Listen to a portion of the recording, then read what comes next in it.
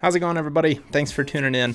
On this episode, I'm going to be talking with Johnny Stewart. I was actually introduced to Johnny through our buddy Bo, and it was a couple seasons back. I was talking with Bo, and he kept mentioning his buddy Johnny, and I was like, man, Bo seems like he's been influenced a lot by his friend John, so I figured I'd give him a call and, do a podcast with him on our channel.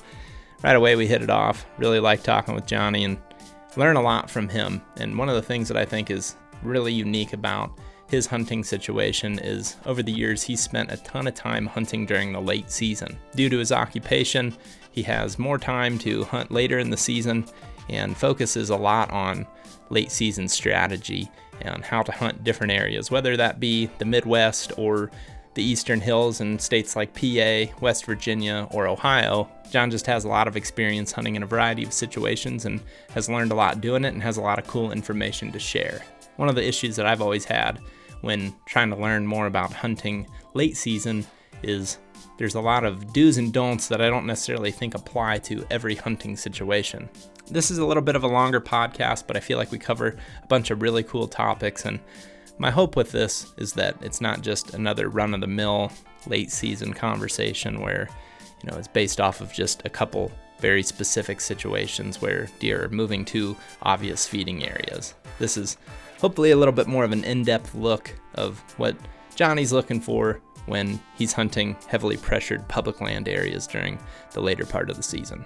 In a late season specific podcast, we obviously talk a lot about food sources, but we also talk a lot about bedding areas.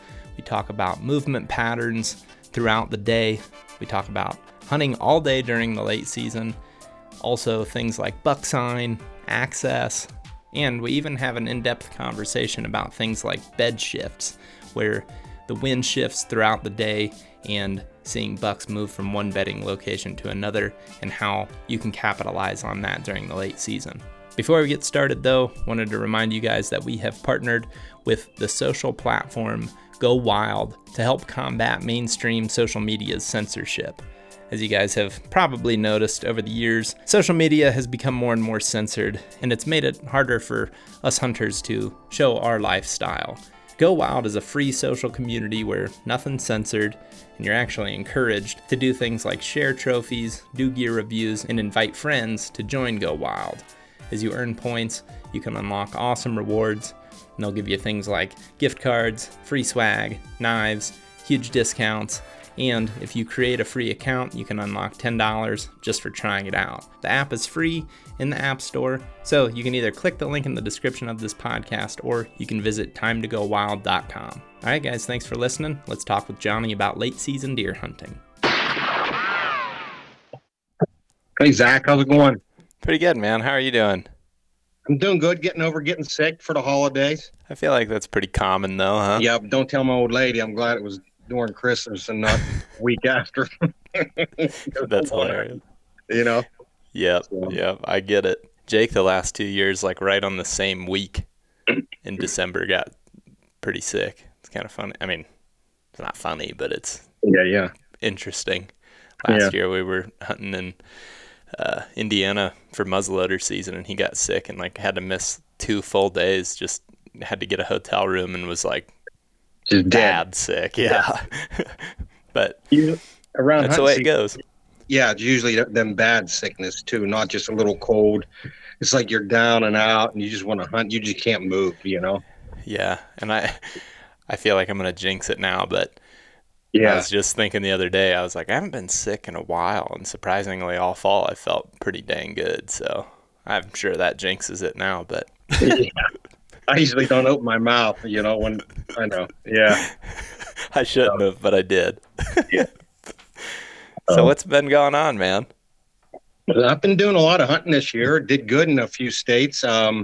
Looking forward to late season. I'm going to hit Iowa and Illinois. I got an Iowa tag this year, so I'm going to start there, head back to Illinois, and then I still got an Ohio tag. So still some, kind of as the seasons last long, I'll start in Iowa, then Illinois, then Ohio's my last spot to hit. So I still got a chance at killing some bucks, man. So hopefully we get some cold weather, Yeah, that's pretty sweet. I actually have, I'm going to go bow hunting I think I'm gonna leave tonight and be hunting again tomorrow. There's a few more days of season for a tag that I have, and then got a New Mexico coos deer tag for late Oh, wow. January, which was kind of like a fluke deal because that's a thing that I just drew randomly.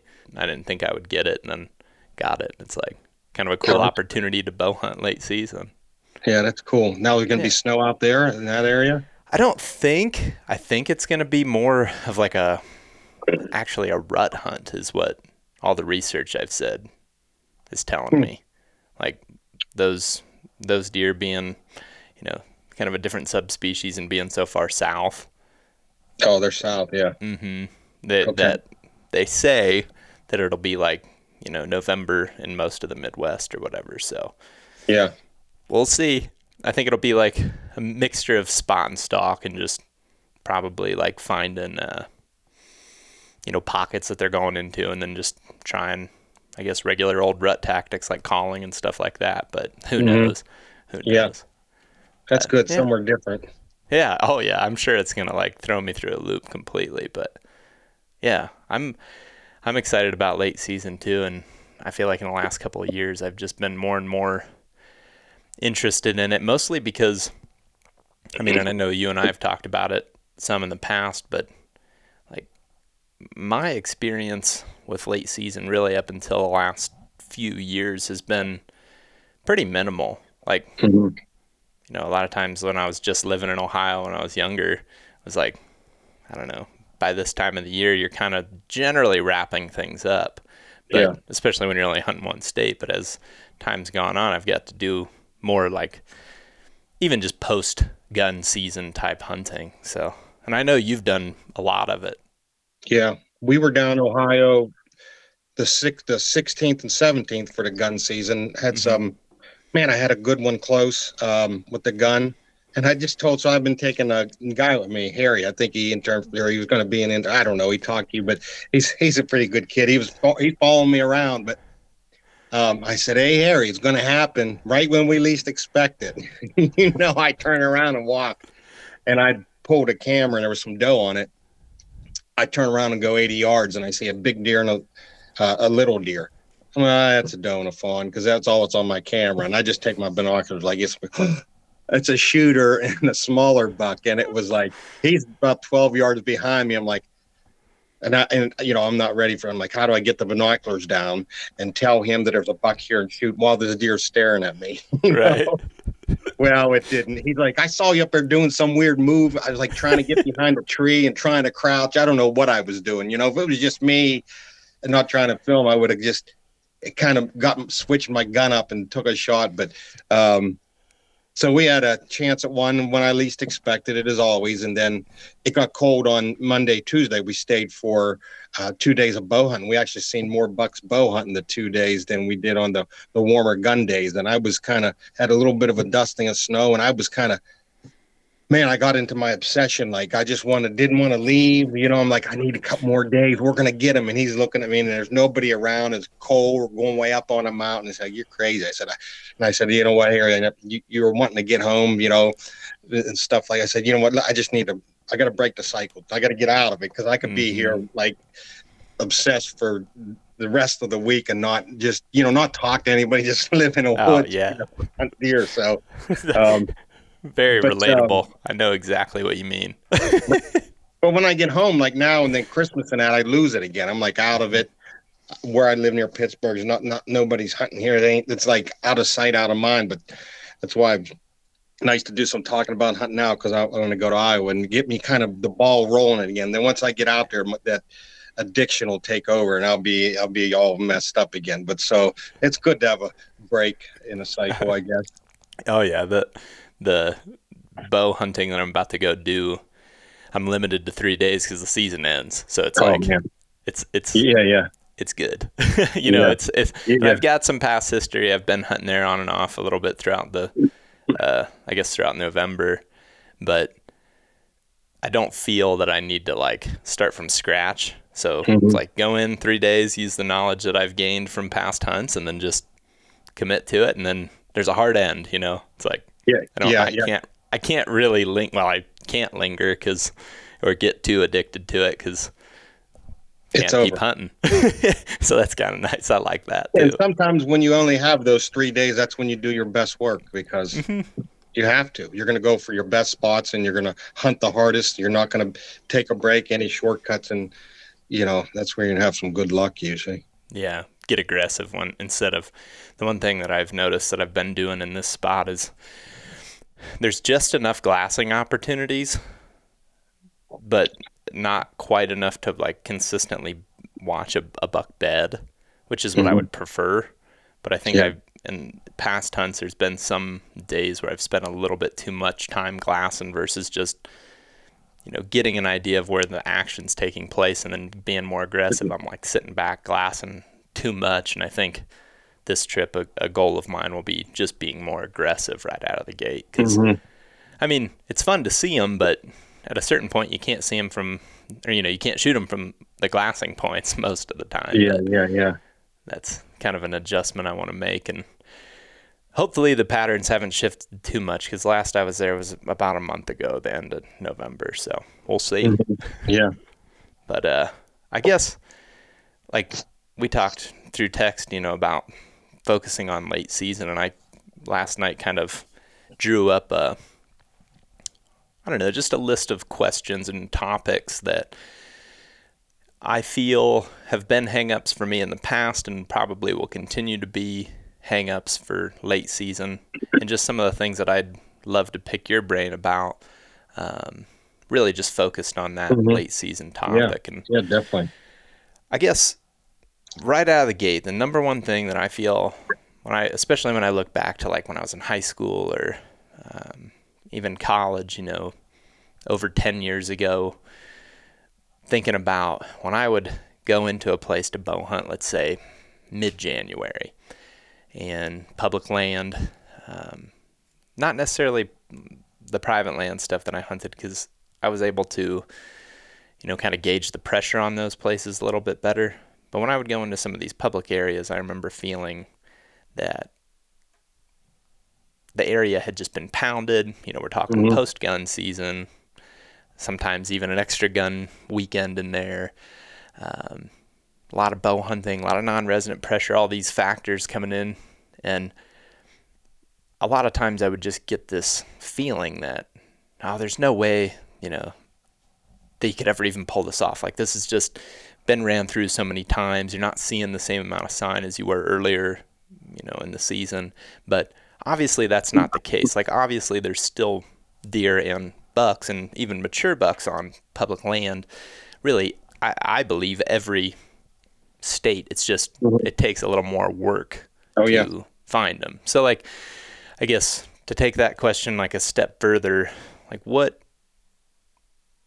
are you kind of honing in on, and what are you factoring into your decision making when you're picking spots to go either check out or put cameras or scout or whatever it may be? Like, what are some of those factors, I suppose? So I just was looking on my maps for Illinois because that's where I'm hit, Ted, and I'm going to actually stop, drop a dozen cameras, go to Iowa, and come back. So I'm kind of where you're at. What you're asking is, what am I going to look for? And I'm just kind of, I've talked to a guy out there, if you know anyone in the area where you're hunting, see what the mast is like, see if it's still around. They said it was a decent mast crop. So I'm thinking, everybody want to, like them Midwestern states, where you have some ag, you want to get near that field and catch them out in the evening coming that way. But it's like, that's the hardest hunting there is because everybody did that all year. And I've done it years ago, and that's when I always got pegged. And it's always the does. And, the bucks are just back here just chewing our cud, on top of the mountain. But so I started hunting more in the forest and finding that mast and more actually getting in there before light and setting up on them, catching them, coming for that midday and coming out of them fields. Sometimes it's the last thing I do is leave the field. So I found some areas that look like they might have some mast. There's a little bit of terrain. So I'm drop pins there, and I'm just going to go in and drop cameras. And maybe I'm kind of trying to find some private areas in this Illinois, like the board, like within, close proximity that maybe, and I think everybody kind of thinks that way, that they might be gravitating toward that, at night or whatever to feed and be on the public during the day. But I mean, I'll even if it allows, I'll just go in at. I mean, I'll go in at nighttime and drop cameras. Mm-hmm. Just head whatever, and that's even checking my cameras a lot at nighttime because other unless you're going to hunt, you really can't get in there to check those cameras because you're going to ruin it. And then I know with late season, you might find a pack of deer that are feeding on a ridge or wherever they might be feeding, the south slope. um, and sometimes the problem is once you find, if it's like, if you eliminate the cameras and you want to go check, like you said, a spot. I did that in Ohio, I think 2 winters ago. I was just looking for um, mast crops because it was spotty there. Like Illinois, I think because there is more ag, I'll probably leave cameras in them open woods because I just feel like there's more deer. And if I got some couple little fingers or bumps, I'm going to catch deer moving. Like Mm-hmm. Ohio, some of the areas I go, there's a lot less deer in general. To where if you don't have the acorns, their chances are you might not even see a deer. Guys bait in Ohio and Mm-hmm. pretty much anywhere in Ohio that you're going to hunt public, something within a mile, I'd say there's a bait pile, and that really draws the deer out of the woods. But so like in Ohio, I did that one year. I just was looking for chestnut oaks, and I bumped a pack of does and they were feeding on chestnut oaks, and they dropped the camera and this and that. And it was probably the first week of January. And I did find the deer, but, and I'm sure they haven't been pressured for a few weeks, probably from that 16th, middle of December. So I'm looking at least 3 weeks, and they Mm-hmm. were living their life feeding. But man, I learned soon you put that first bit of pressure on them, they go right back into their pressured Mm-hmm. tactics to where like back into November gun season. So, and you got to watch, you'll ruin your spot, that spot just like that. And I did that spot, and it took me a couple of days to hunt, and I ran cameras and the deer, it was whatever. I kind of ruined it. So you got to be careful when you're locating these spots, Mm-hmm. to potentially set up in a near future for a hunt. If you're just going, there are times when you can, if you know that there's a thicket where they're bedded in, or Mm-hmm. something like that, you can go check these oaks, but if it's just some parts that are all open oaks, they could be bedded all in that area, south slope. So you got to be really careful that, soon as you bump them in that late season, they're going to go right back into that Mm-hmm. December and November mind frame where now they're going to start entering these oaks with thermals. Where now they're going to be laying and just listening to it because you already screwed yourself. So Mm-hmm. um, sometimes you can't help but do it, but then if you keep scouting and finding the areas to where, okay, I didn't bump nothing, or if you just bumped a few doe or something like that. But I think the food is the number one thing, and then find where they're feeding. And even if it is where you think they're feeding on private, or whether it's a bait someone's feeding them, I use that to my advantage too. In Ohio, say I think someone is baiting over here on private land. Well, you can catch them maybe returning to maybe the public land. But I think food is the number one thing I look for. And like you said, I'll drop, I'll go out like in Illinois, I'm going to drop cameras. And then, so like my trip to Iowa, after I drop cameras in Illinois, I'm going to go to Iowa. And I think I got a handful of areas that I have historically seen good deer and ran cameras. So I'm not too worried about, that's one good thing about once you have so many years of hunting under your belt, you can go to these areas. And I know there's a good deer here. I don't have Mm-hmm. to run cameras. So I'll take cameras with me and run them, but I'm just going to hunt Iowa. I got a muzzleloader tag, but I'm going to go with my bow and,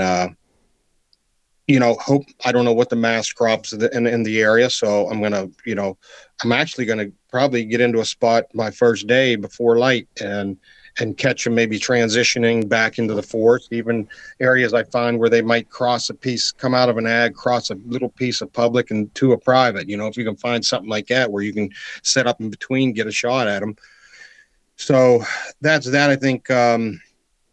But Ohio for sure, where I hunt is pretty rugged, and a lot of the bigger woods is that all depend. I mean, I've also found browse, like greenbrier and this and that, but I feel like, man, if you don't have and the mass can vary in elevation, when it gets late. So this year, the chestnut oaks germinated early in a white oaks, and none of my deer touched them. They are, Mm-hmm. I learned they are starting to feed on some, when I was down on the 16th and 17th, I could see that brown shit. You start seeing that brown shit all through the woods. Mm-hmm. It's shiny and fresh. I found them definitely eating chestnut oaks where I seen him, that buck I was telling you, there was deer feeding on chestnut oaks for sure. I mean, most of them did germinate. But there's one spot in Ohio this year, just one big old white oak, and it dropped there mid October, and I had my camera on it. But man, we had that warm weather in Ohio all through October, and they rooted, and it was the only white oak. I mean, within hundreds and hundreds of yards, and they. I left that camera all the way to December, and they wouldn't go back and eat them white oaks. And they germinate early, but if you can find the blacks and the reds lower elevation, or my bad, I've been finding them lower elevation, but whatever elevation they might be, but they'll start keying in on those. So definitely Ohio. And if I don't find acorn, Zach, I'm just like, I'm not. I need some type of odds on my side. It's not Mm-hmm. like, hey, they're eating greenbrier and miles and miles of greenbrier. I'm going to go set, like, no, Yeah. I'll leave. I'll go to you know what I mean? It's just Yeah. like, you got to have something on your side that says, hey, I could get a chance. I have a chance at a deer, Mm-hmm. and so, actually, when we were down there in Ohio, it was just a mountaintop that I find these deer on in the winter, these big bucks, kind of king of the mountain, and they'll gang up and they'll just live up on these mountains. I think they feed low during the day, and Yeah. the pressure comes in from low and they go up high, and um, it looks like a no man's land up there. There's no sign, and they're not really feeding on a ton of chestnuts. But man, we seen that Monday after gun season. I think we seen 3 buck and 8, 9 doe, just middle, like way up on these mountains, like nobody around. You know what I mean? But they were, Mm-hmm. but there's and you start watching deer and learning from deer that they were actually kind of laying on a point there and watching the sun come up, and then they were transitioning to maybe a south slope, just down in elevation to where there was a little bit of heat. But I've also seen them lay up in them, like there's even some thermal cover, but I've seen these big old bucks just, when you're getting to 20 degrees and that in Ohio, I've seen them just lay way up on top of these mountains. They don't care Mm-hmm. about the thermal cover. They don't care about the southern slope. Like these deer did transition to a southern slope, but I don't know why. I think there was they were making a transition from his point across to the south slope, and I think there was acorns down in there, and I've even seen them walk just, and they start to figure out, as we do through the hunting season, where it's left. And they'll Mm-hmm. bebop around, they'll get on Milwaukee's ridges, they'll drop down this slope, and they'll feed there, and they'll go up on a hill and lay down, then they'll go up over, and we're going to go check this spot. And they constantly move. It's not always like a point A to point B. It's just like, I don't know if it's living with coyotes and humans as far as predators, and they just keep you guessing. And I think Mm-hmm. anytime you look at radio collared deer, they're in a mountain situation. It's never like, and I thought when I was younger, it was just, this is easy. I just got to figure out he's here, here, here. No, it's like this intertwined, and in your mind, you start seeing, or mean, like just all the hunting we do, you see it in your head, how deer move, and it is like that. They move around, Mm-hmm. so you just got to kind of catch them. But it is wild when you start, and I get stuck in my areas because you get to know a little better and you stay in them areas. But I think food is number one, and then that colder weather, and like I said, the pressure's down, and I'm also looking where the people aren't going to go, which might be a long hike back in the woods. That's always a good start, if no one's been back here since maybe a gun or bow season, then you can get into a clan of deer, you know what I mean? But like I said, Mm-hmm. as soon as you put the pressure to them, it's like, now we're talking about an area that's not pressured. I mean, a time of year that isn't pressured, all they got to do is go to the next ridge or something, come back. Say it's where you bump them their feed, and they'll just come after dark if they have to, but Mm-hmm. it is, I do like it because it comes back to, like, you got that period of the rut and stuff where you don't know what's going on. It's a crazy time to hunt, but you get back into almost like the real early season, to where what's going on. It's pretty easy. You're going to catch them where that food is. More Um, patternable.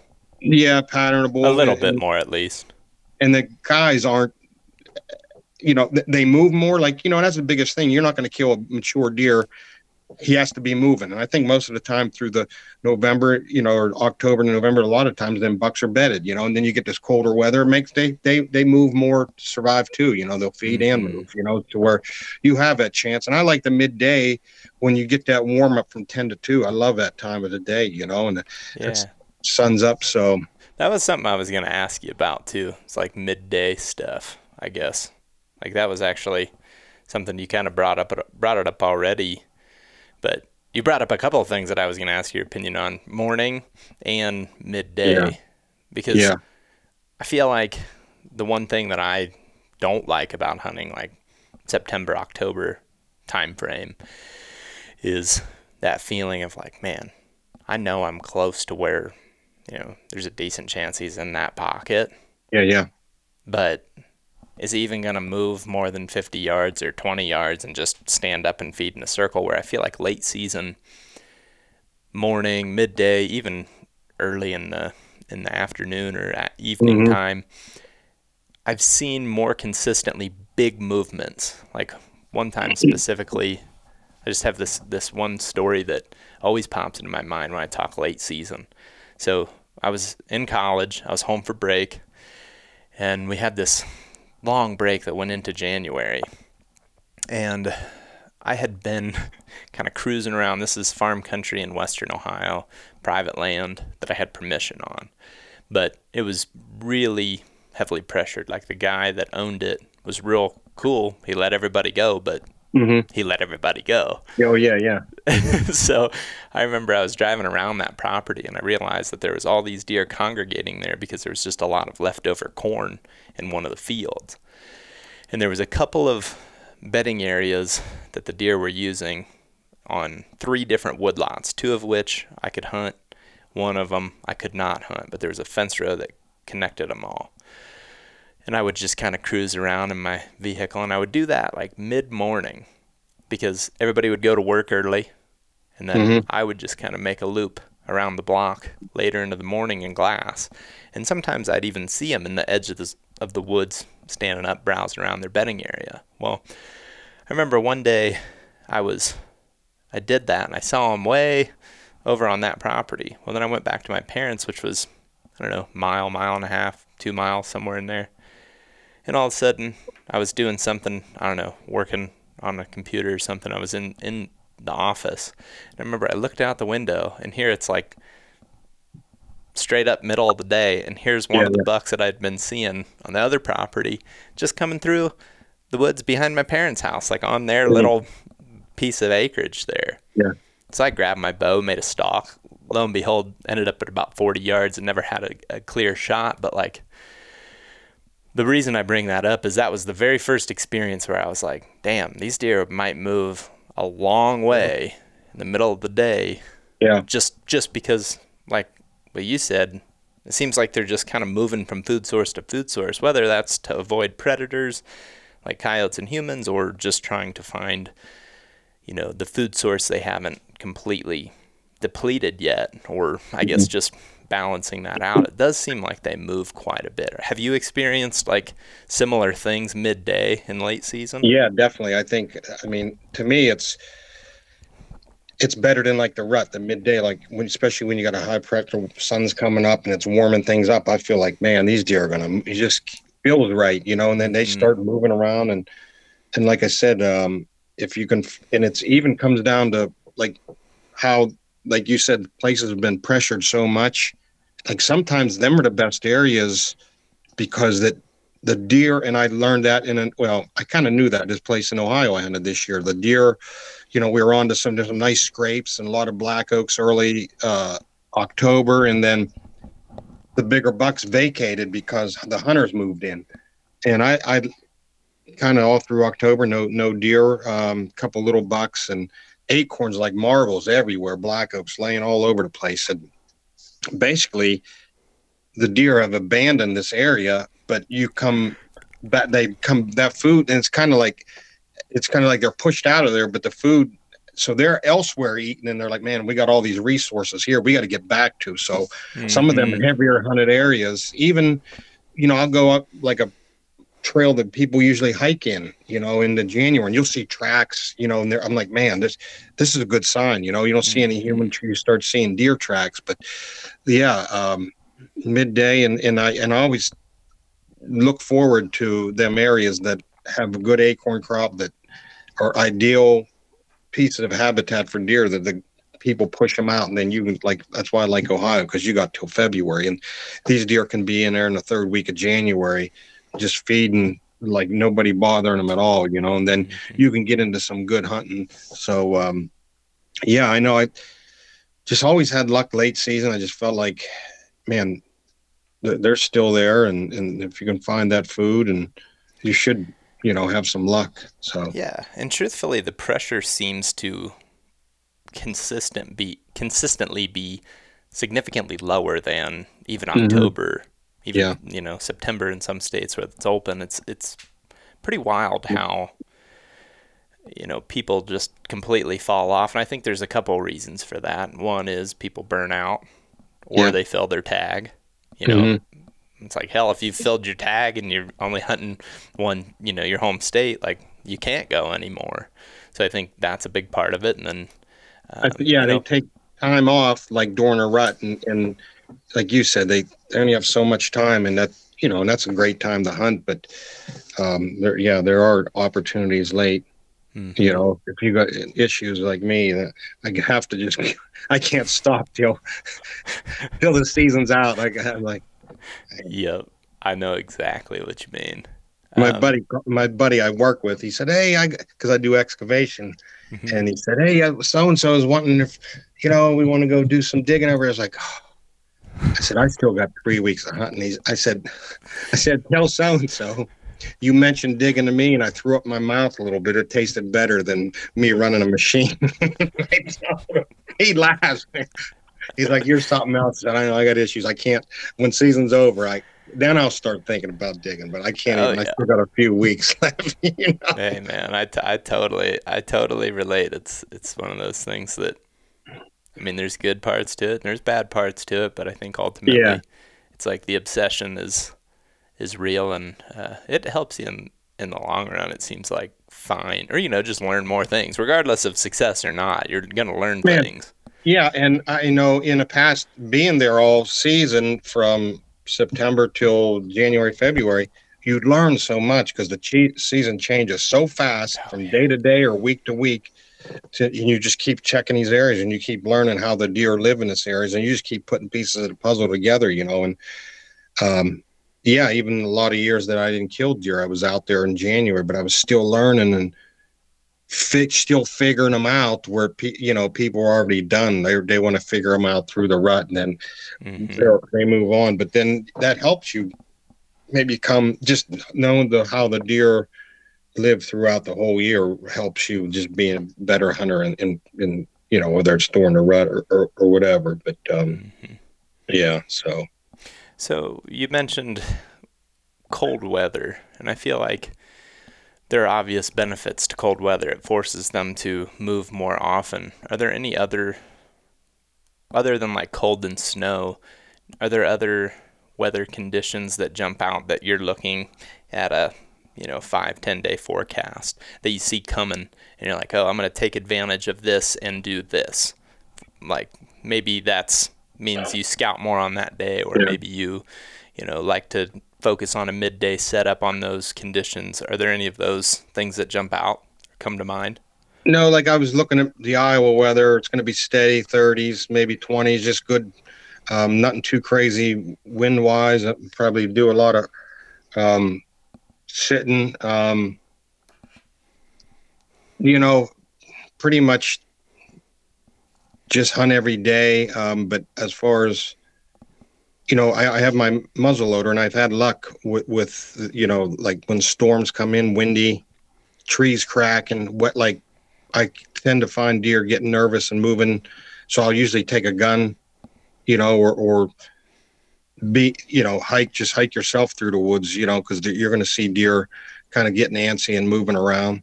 So I look, like you said, depending on what the weather looks like. If I feel like it's a windy, crazy day, I will maybe do some more steel hunting, Mm-hmm. if my tag allows to have a gun.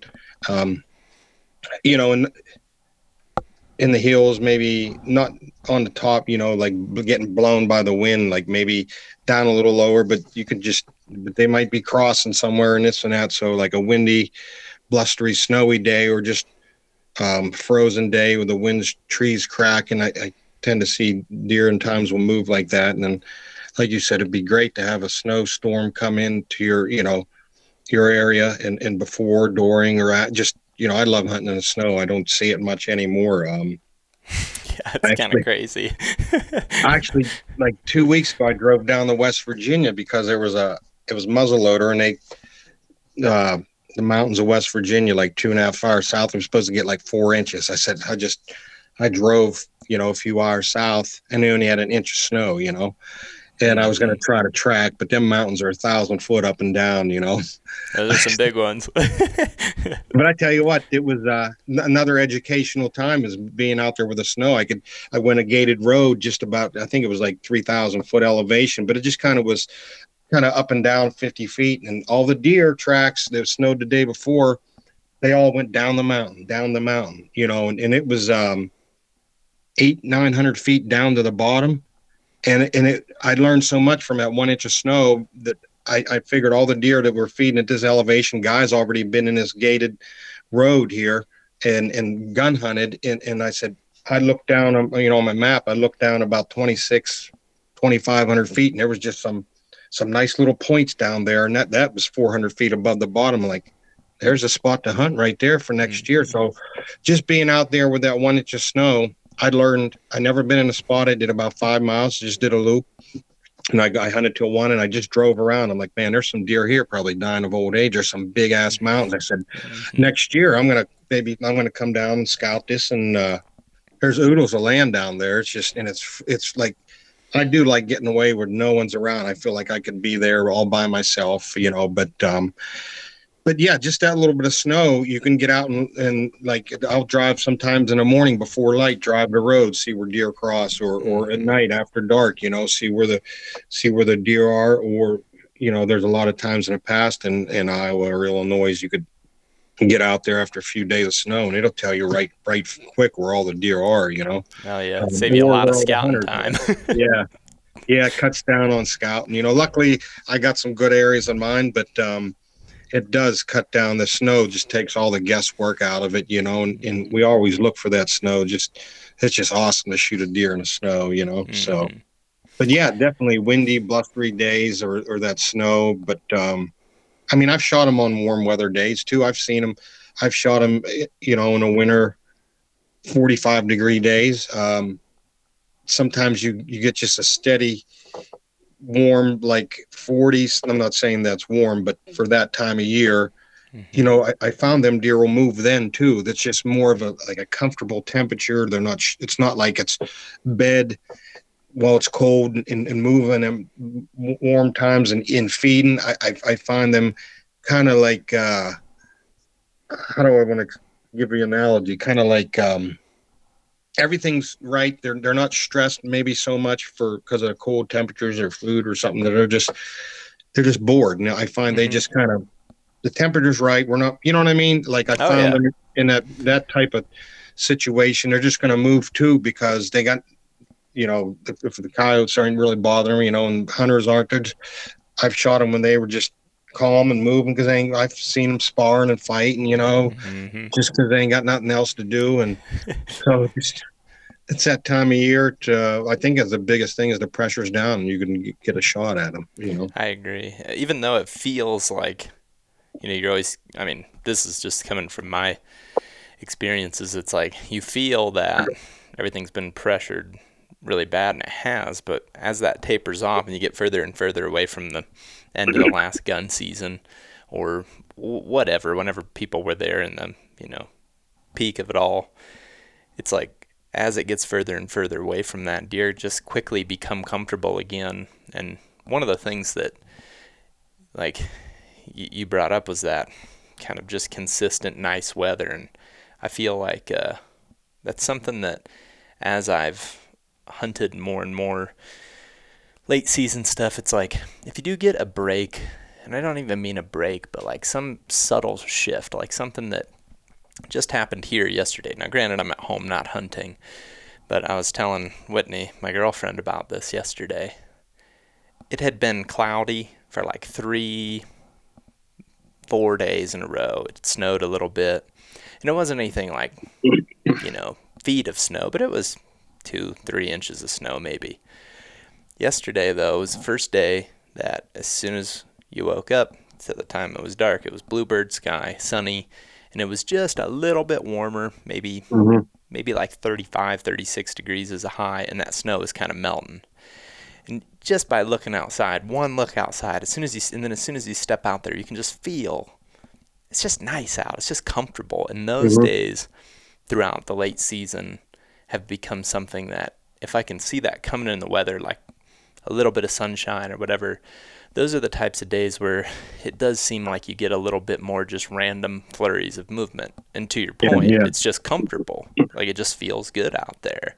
So, I think when I was always hunting when I was younger with less, I guess, late season experience, I was always looking for hoping for the really brutally cold days. And let's be honest, you just aren't going to get that every time or every weekend or whatever when you can go hunting. So like now just trying to see, advantages to little changes. And I guess one other day that comes to mind, which was a unique one, it was muzzleloader season a couple of years ago, and we were doing drives, and it had been pouring rain, like brutally, just coming down, dude, like soaked to the bone. And we went out like late morning, kind of avoided it as long as we could, but it's like, all right, we got to get out there. So we did one drive, still pouring, got done with that one, and it broke. And right when it broke, the wind kind of picked up, and everything's super wet. And I was a driver on this particular drive, and we were going to bump off a ridge that basically I had past experiences the year before during bow season. So I'm coming up on a spot where I know there's beds, like I saw them last fall, right up on this top. End up coming around there as the driver and just stumble upon a whole bachelor group of bucks just milling around, and ended up shooting one while he was rubbing. Had no idea I was there, and here I'm the driver of the drive. And then one of the standers ended up shooting another one. But it's another example of a unique weather change that when I was younger, hell, I wouldn't have been going when it was ending raining at 3 o'clock in the afternoon. Like I would have never went. I'd have been like, the day's a wash. Like, I wish it was snowing or something. And again, not to say that isn't good. It's just, I feel that I'm seeing a little bit more opportunity in some of those subtle changes than I did when I was younger. Yeah, that makes a lot of sense.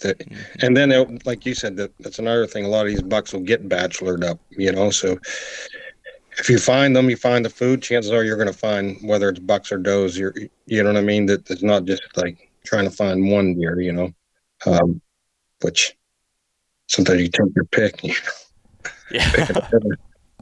I feel like it's one of those deals too, knowing that, or even if you haven't experienced that yet and you're listening to this and you're trying late season hunting and you see a small buck or something and you're waiting for, a bigger buck, be on your toes when you see that first one coming, feeding on acorns or something, because big boy might be anywhere from a minute or 30 seconds to, 30 minutes behind him, and I feel like that's always a good confidence boost when you see deer, especially young bucks, coming through in the late season, because, they're likely bachelored back up.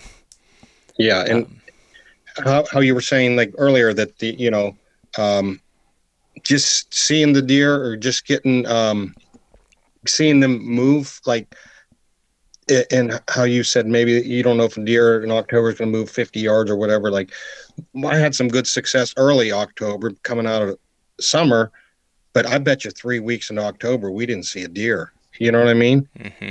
Warmer weather and just bigger bodied deer, and just don't move till night. And man, now's the opportunity that these deer, I feel like we're going to see some movement. It's tough October. And the more I talk to other hunters, hunting that October into November, I feel like there's nothing, everything's out the window anymore. There's nothing like how people talk about like scrape week and this year or whatever, we didn't see it, and it's just like, you're waiting for, you want to hunt pinches or scrapes or rub, and it's just like people were into November. And I talked to a lot of guys through November that are just ain't seeing any bucks, any movement. Sat for 3, 4, 5 days, nothing. 8th, 9th, 10th. And this is not just this year. This is going back the last 4 or 5 years. And I think maybe it has to do with the weather and maybe more hunting pressure or what it may be. But man, now we have an opportunity here in January to definitely see deer movement. Because there ain't as many bucks, but the ones that are there are going to be moving. Yeah, you know what I mean? Because it is tough. It is tough hunting up through the rut net. It's unpredictable, and now we have a little bit we can predict, if we can find that food and that. But I think the biggest thing is getting some odds in your favor and having some confidence in yourself that's saying, if I sit here, I'm going to see a buck here, or there's a buck coming through here. And yeah, for me going to Iowa, or I know this area and I'm confident I'll see some deer because they're there, but in other states like PA, whether it's West Virginia or what, I'll run my cameras just to see. I try to leave them there from December just to see if what is there to kill. Some of these areas you get onto some public lands, they might be just some yearlings or something. If you're wanting a mature deer. But yeah, I definitely try to leave my cameras there if it's possible. But one thing that you mentioned, and I guess we both have brought up, is like October. And I think one thing to point out, that at least this is my belief, I guess I'm not sure what you think on it, but I think that mature bucks still like move in October, and absolutely you can get lucky and one makes a big move, but their movements are like this big. So it's like they're standing up and feeding, and they may be on the edge of a clear cut or something, and they're just milling around within a little 50-yard circle, and it's like damn tough to get in that bubble to get a bow shot that time of the year. Where when we're talking movement, I guess I'm speaking for you on this, tell me if you disagree, when we're talking movement late season, I picture more of those big moves where they might be moving 500 yards or even middle of the day, just moving from one bedding area to another based off of food or what's comfortable on those given conditions. Like if you got that really cold windy day with a wind out of the north, but a sunny, with the sun's exposed, those hillsides make more sense. And maybe they're making those moves as those conditions change or food sources change. And I guess not to say that, October, it can't happen. It just feels like you said, the odds are more in your favor for them to pick up and make a big shift. And I like that a lot. Yeah, I think you're right. That if we talk distances, I had some early season, first week of October, to where I'd catch them going to the 300-yard mark, and I could set up. We had some foliage, but as I got into the second week of October, hunting bigger, mature public land deer, if I wasn't 150 yards, I wasn't in a ballpark. You know what I mean? And I feel like it might even have to be tighter than that, and then, we fast forward to this time of year, I'm thinking 400 yards would be a satisfying number to use to say they would move, whether it be, like you said, to a south slope or, to another food source or just transitioning beds. That ain't a big move. I think that definitely can help you out. You know what I mean? But, and another thing is trying to get in to your spots. I know some of these areas have a lot of deer, and that's like some of the areas in Ohio that I hunt for late season don't have a lot of deer. So you can get in, and then, some of these areas like in Iowa I've hunted, it's like a domino effect where the does are strung out and the bucks are in here, and then it's like you hit one, it just boom, boom, boom, boom. So, be careful of trying to, where you're hunting and mindful of the number of deer. And then that's why I think sometimes I do the morning hunt, whereas you kind of get in before, they get all positioned for the day. But, but I did learn here recently that be careful with your pressure, because they can go right back into that mind frame of hunting pressure, like real super fast, and before you know it, like you found a spot, bumped some deer. I did it. I told you that was the whole story. I was parking in the parking spot was on the western side, and I had to walk through with the wind at my back, and there was them chestnut oaks, and they were feeding. I bumped a pack of does, and they ran, and I got on a ridge, and I looked. There was a little bit of a bowl, and the next ridge to the north, I seen a shooter buck, and he ran. I'm like, all right, well, I didn't spook him too bad, which I didn't, but I already alerted 4 or 5 does and that buck and a smaller buck. So I dropped the camera right where them does were at. There was a scrape there. And the next day, I walked it, I was hunting like 10 to dark, the next day. And it was so calm. And that's another thing, you get a heavy frost or a cold morning and everything's dead calm and you're trying to get into your spot. That's why I talk about going in before light, how some of these deer don't care about any noise an hour before light. You get into the gray light, they're in tune to hunting pressure. But I'll go in an hour before. I've walked up on numerous deer an hour before daylight, and they just look at you. Mm-hmm. They'll lay there, does will bed and just lay there and look at you. They'll let you walk up. You can get in a tree stand right there. I've done it, and they don't care. Now, gray light, that's a different story. But I put that camera out, and it was so cold in the morning. I was just hunting 10 to 2. I said, well, there's a buck here, this and that. There's some doe I bumped. So I went the next day. I walked right to that camera, and that buck was on there at 8 o'clock in the morning, and I got there at 10, and he was like staring in a direction.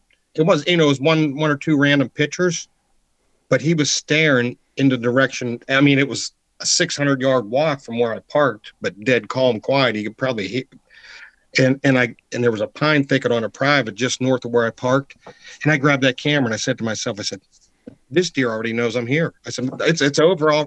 I said, he probably laid just north of my parking spot and he's probably, you know what I mean? And like, I didn't think about it till I got in a tree stand and I'm hunting it. And then it was a light snow too. That's right. Cause that's how, and he was coming from the north. All the deer were coming from the north. There was a clear cut. So I hunted there that day, and before dark, these does below me were snorting. I'm like, what are they doing? There's no deer tracks going down there.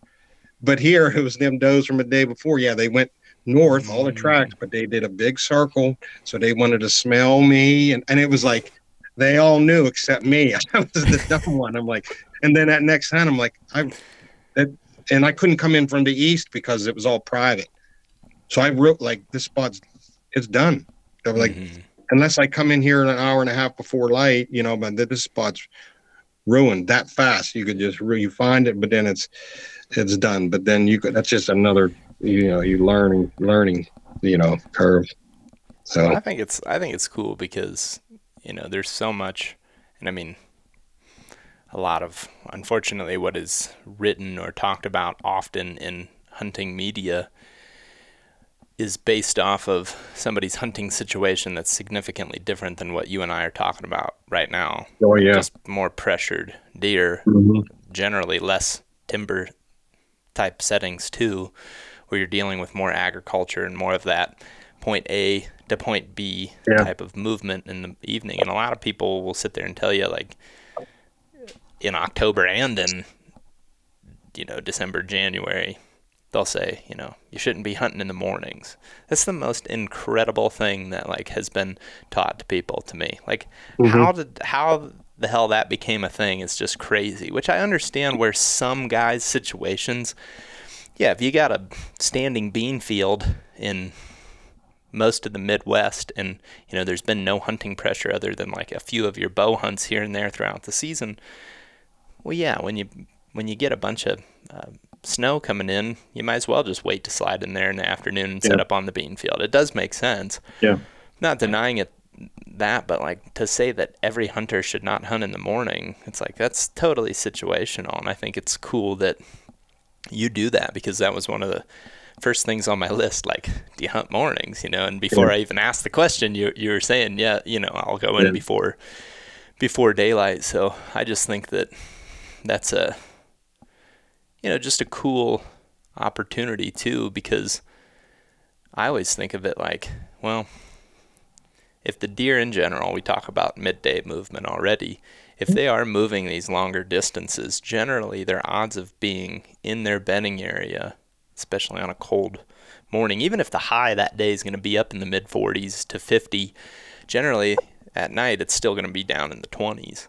Odds are he's not laying in his bed alert Yeah, 30 minutes before you're daylight right. in the Yeah. late season. Or maybe Hmm. he is doing that when it's, you know, the highs are in the 70s in October or Yeah. Yeah. September.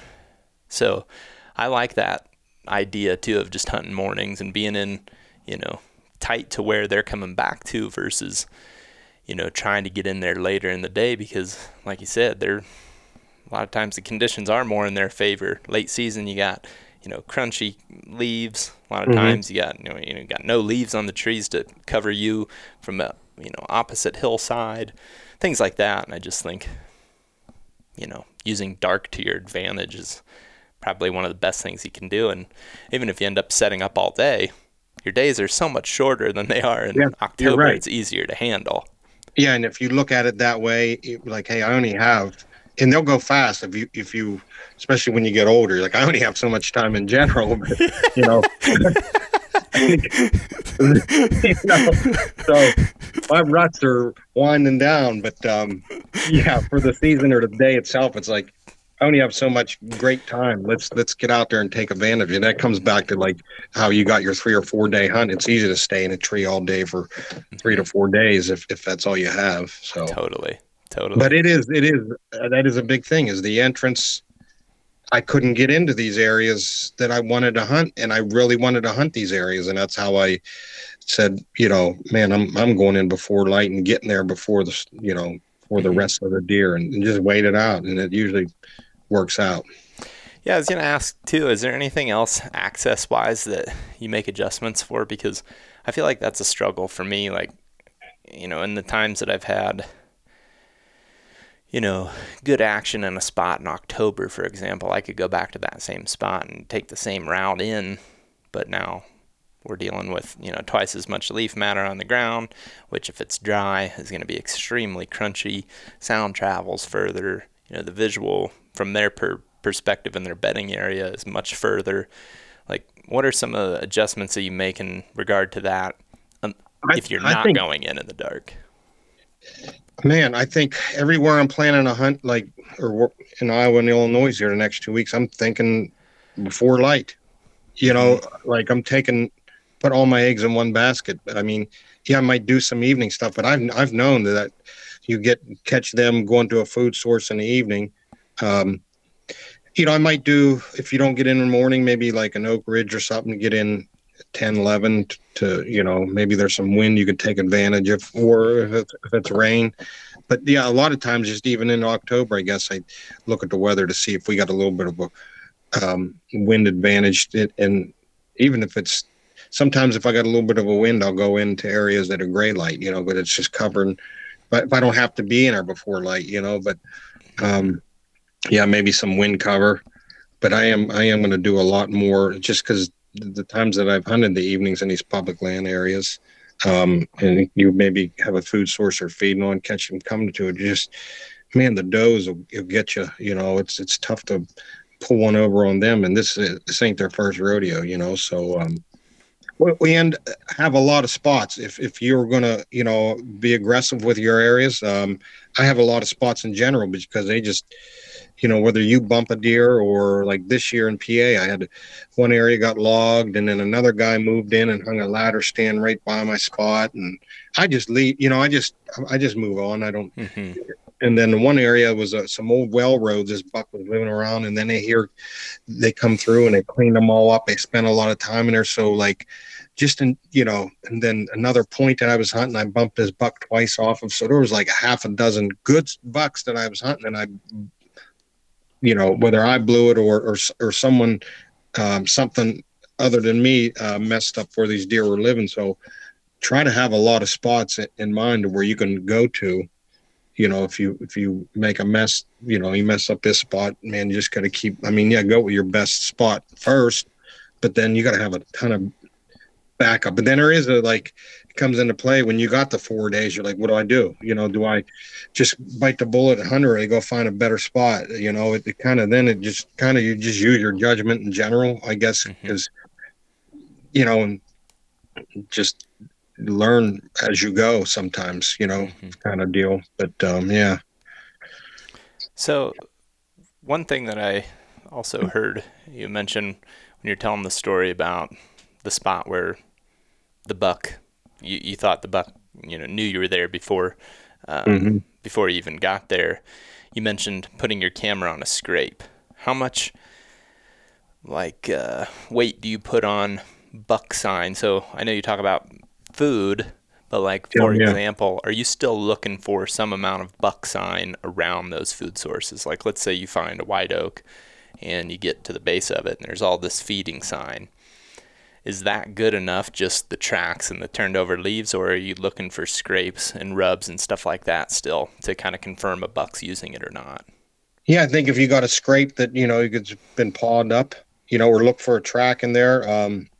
We were in Ohio that last day, and them deer walked this whole ridge. I think we went probably 700 yards, and there was barely a skiff of snow, and they dropped down the one side, and we seen some black and red oaks they were feeding on.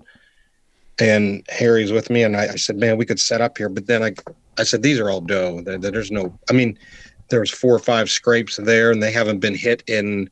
This was December 16th, 18th, and there was a bunch of small tracks in the scrape and some piles of doe shit, just of all the just one spot or the small doe shit.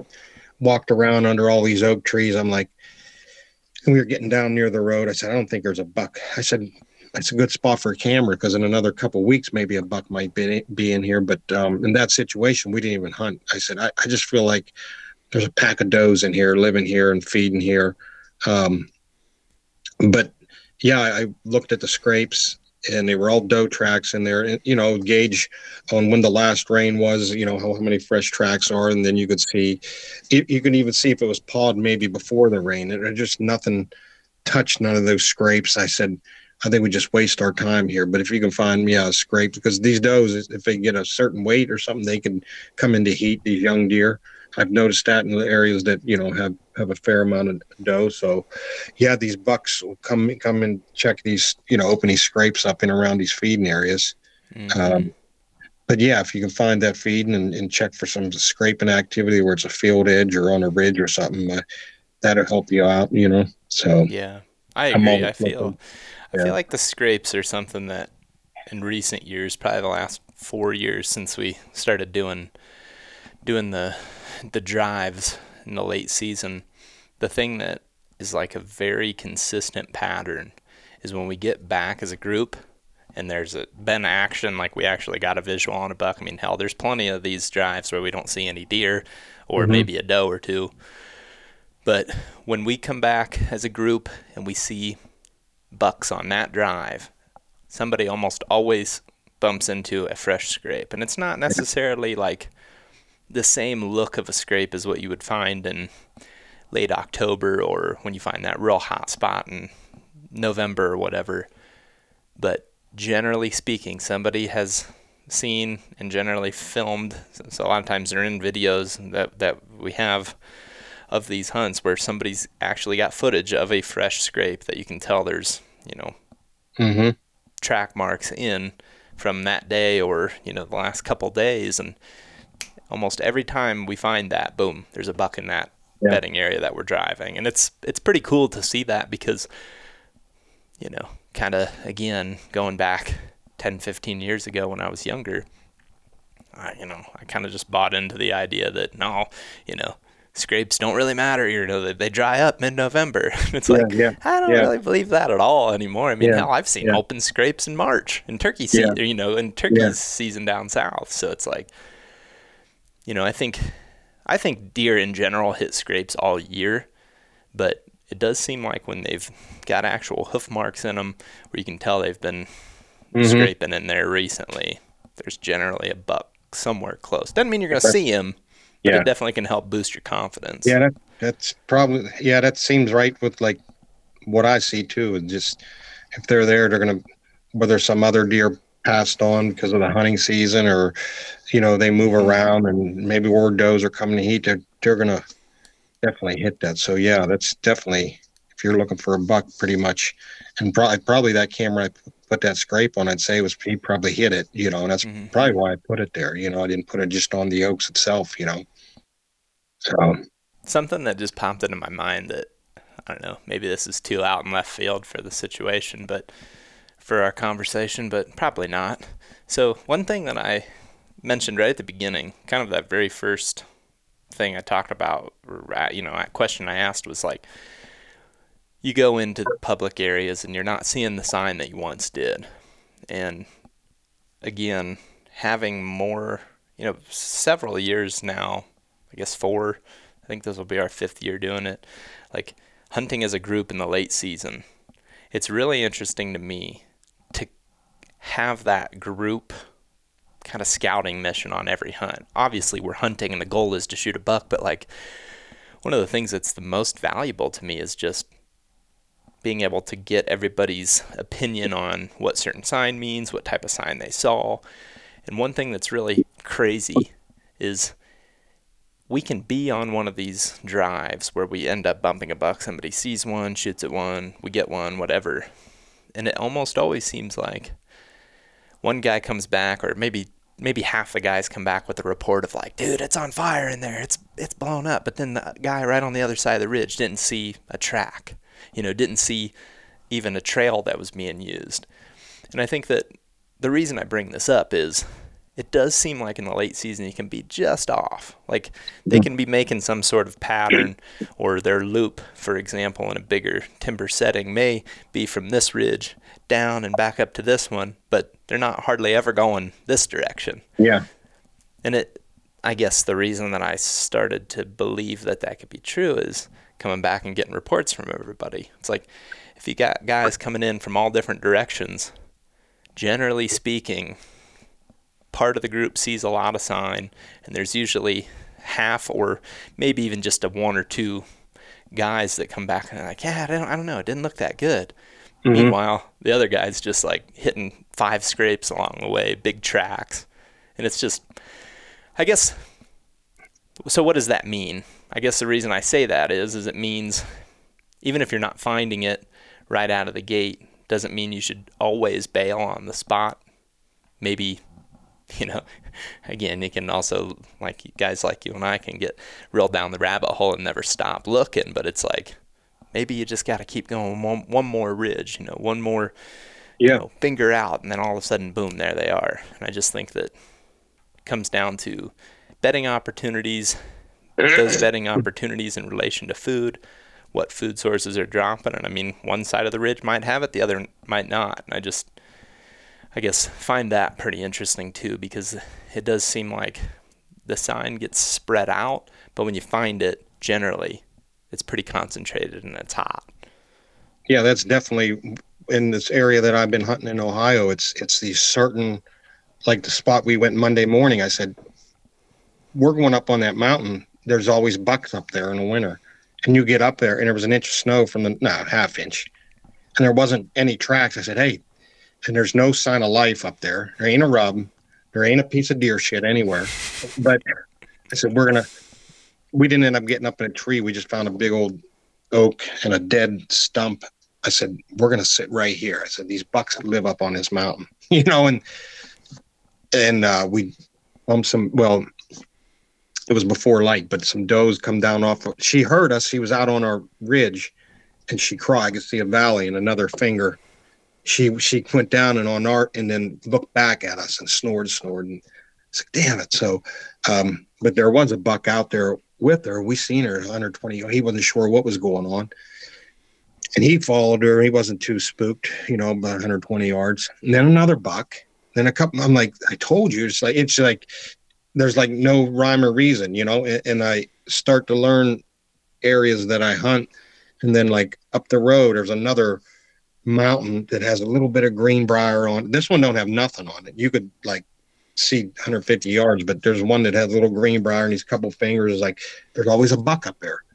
And you get to the ones like you said that it's dead. So once you put so many years in the woods and you start learning, and then even up in PA where my place is, and I was thinking today, because my buddy's up there hunting and he doesn't know the area real good, and it doesn't have a lot of terrain. It's kind of gradual, but I'm sending him pins in areas. Hey, these bucks are always here in the winter, and like you said, I said, if he ain't there, go over here.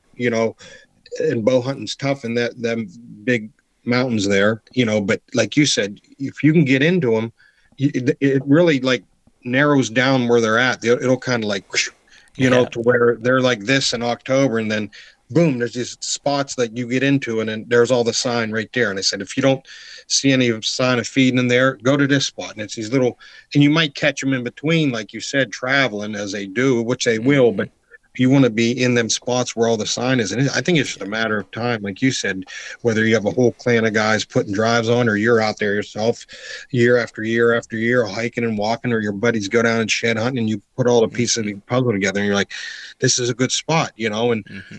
it just seems like that one ridge all the time has. And last year I was down there muzzleloader, and it was a cloudy day, and it was dead calm, and I wanted to get to that spot. And I blew two, like it was the last hour or so before. I said, I need to get out, hunt this ridge. And like I said, it was a kind of a finger. And then there was another finger that went this way. And there was just a nice valley. I mean, I was way up high. And I said, I need to get right there. And I blew a couple doe last year. And I was like, man, and they run. And I said, well, and then there was the main ridge that went this way. And then there was these two spurs. I was sitting at the base of them. And I went out just because I blew that, and they ran that way where I figured the rest of the deer were, and there was a big buck in there. And just like, this is going back years when I found this spot. It was a muzzleloader season 7, 8 years ago, inch of snow on the ground. And it was so crunchy. I said, I'm just going to get up on that spine and just walk and look down. And it was before light. I hiked all the way up on the spine, and I looked down. There's buck tracks. I mean, on top of buck tracks, on top of buck tracks. I'm like, what? What is this? And we hunted there in October and this and that. You won't see a deer or a random deer. And I don't know if I ever told you the story, but it was pretty wild. So I walked the spine all the way out, and the buck tracks kind of went to them two spurs, that headed a little bit like north, and the main ridge went, west. So I followed that main ridge, and then tracks went this way. And I went out, and I'm just looking down. I don't know, where I could just post all day. But I was wanting to, man, I got a gun in my hand, I remember, and I just wanted to hike. So I didn't have a lot of clothes for sitting. So I hiked out that ridge. And on the way back, right where them two spurs come off that main ridge, I seen maybe 140-inch buck standing there. And I was like, oh, shit. There's a deer. It was like 100 yards from me, Zach. So he was standing, two spurs come this way. And then there was a big valley down in here. So he dropped down in that valley. So I took off running. And I know because that valley dropped down like 150 feet. I said, I could see him. So I run to the edge and I look down. He's running down. He's about 120 some yards now with maybe 120-inch buck. I go to pull my gun up, and there's another 135, 140-inch buck standing here 40 yards looking at me. I never seen this. So then I look like this, and he drops off the mountain that way. I'm like, oh, man. So the two first original ones that went down, they went down, and I end up going to the east all the way out that ridge. I said, maybe I'll see him coming back up or something. So I went all the way out there, right? And I got posted out there about 500 yards. Maybe I'll catch those two. And I went to get my binoculars. I had a hoodie on with a pouch in front, I was like, man, I had my binoculars. Oh, I no. said, I lost them when I ran that 100-yard sprint to them deer. I said, man, I got to go get my binoculars. I hiked all the way back. And right before I got to the spot where I sprinted to look at that buck, that bailed over the hill, there was Grandpap standing there. I swear to God. And he was like, and he looked at me and he bailed off the hill this way. I'm like, oh, Jeez. That's crazy. that's That's crazy. I crazy. found my binoculars, but ever since that time, I mean, it was probably the best winter hunting story I had. Like, I Yeah. didn't do any good, and ever since that, I was like, every January, I'm not going to make it, I don't think, in Ohio because I'm going to Iowa and Illinois. But I was wanting to get down there and hunt the muzzleloader, but maybe on my way back from Illinois, I'll get the bow hunt up there, But it's weird, like you said, they just get, I don't know, man. They just feel king of a mountain or something, or just feel safe on certain ridges and stuff like that, you know. It seems like late season, when they get up on those high points, it seems like one of the advantages that they get on like a calm day specifically, Yeah. where you just get that real nice high Yep. pressure, thermals are pulling up. I mean, obviously the wind is in their favor if it's pulling up, but it does Hmm. just seem like when you lose all the leaves and everything, you can just see so far from those places that it's almost like they have more of a tendency to go up to those high points, where other times of the year you might see them on that first level down or maybe in a bowl. But it does seem like, man, you get a really good like late season high pressure calm morning, and they kind of congregate up on those high ridges where they can see a lot, even if they're moving, in the evening way down into a bottom or something.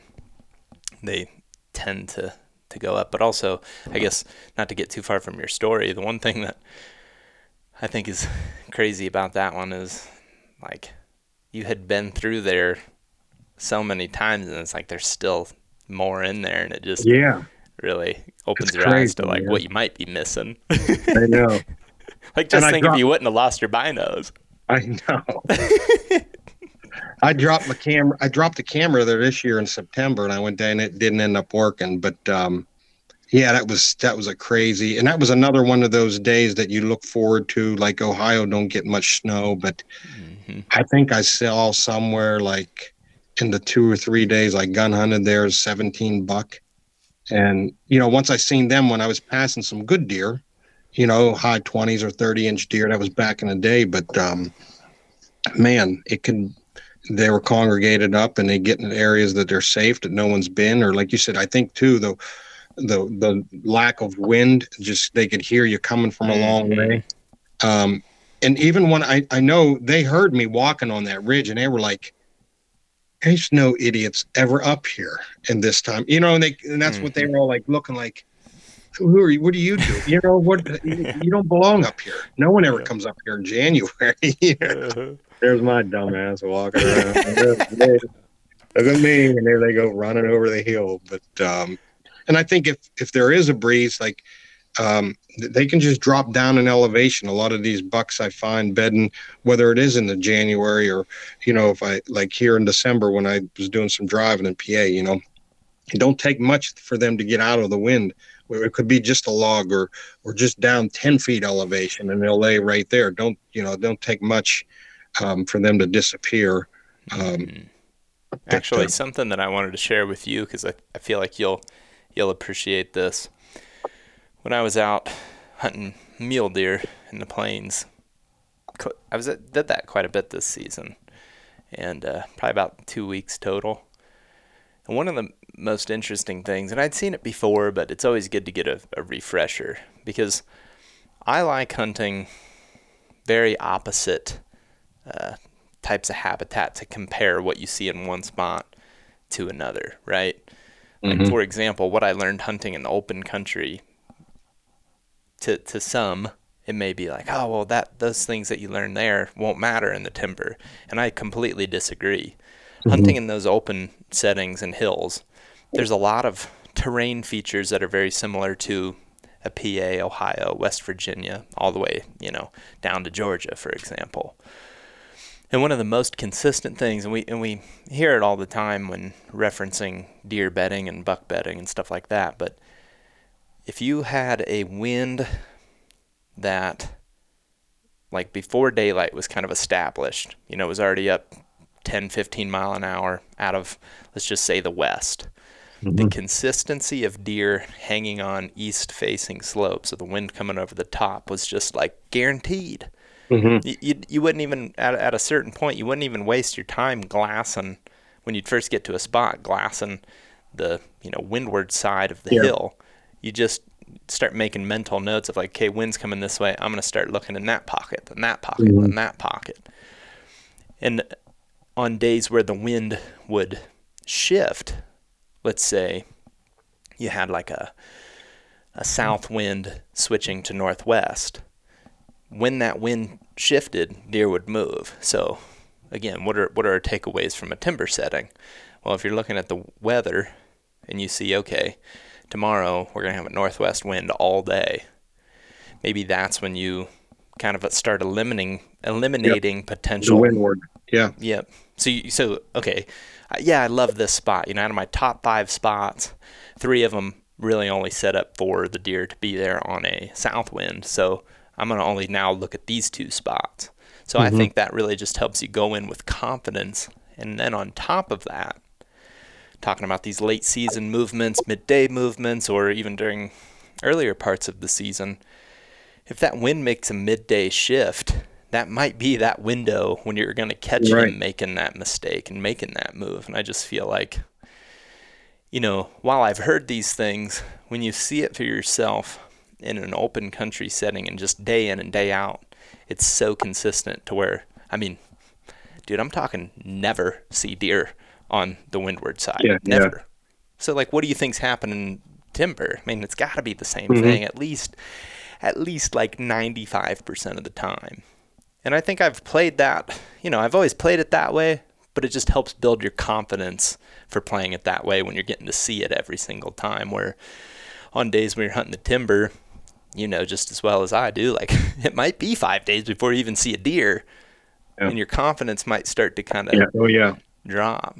But I Now, guess, in them areas you hunted this year, like, would you see them visually when the wind would shift to move to different? It was mhm, because I've heard that, like Bill on his radio caller deer, he's seen how they shift.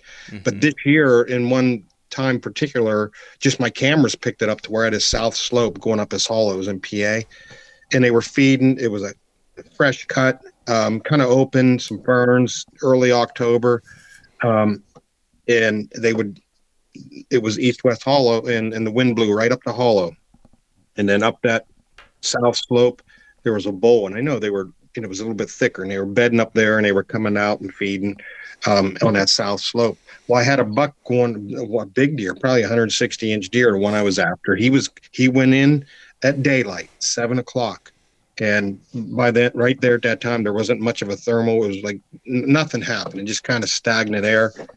And I had him going in, and then um, that evening, I had that buck down the hollow, probably 600 yards. There's a little drain, a little spring in that hillside. I had him there at 7 o'clock in the evening, but he came from the down hollow side. So at some point, what happened that day in the wind was he was expecting a southwest or a south wind that blows up the hollow, and we had a east wind come in for a week, right? So I had mhm. him and another big buck that lived. They were both pushing 160 up in that bowl, and he ended up that morning going in, and somehow he made his way all the way downstream to the downwind, with an east wind that blew down the hollow.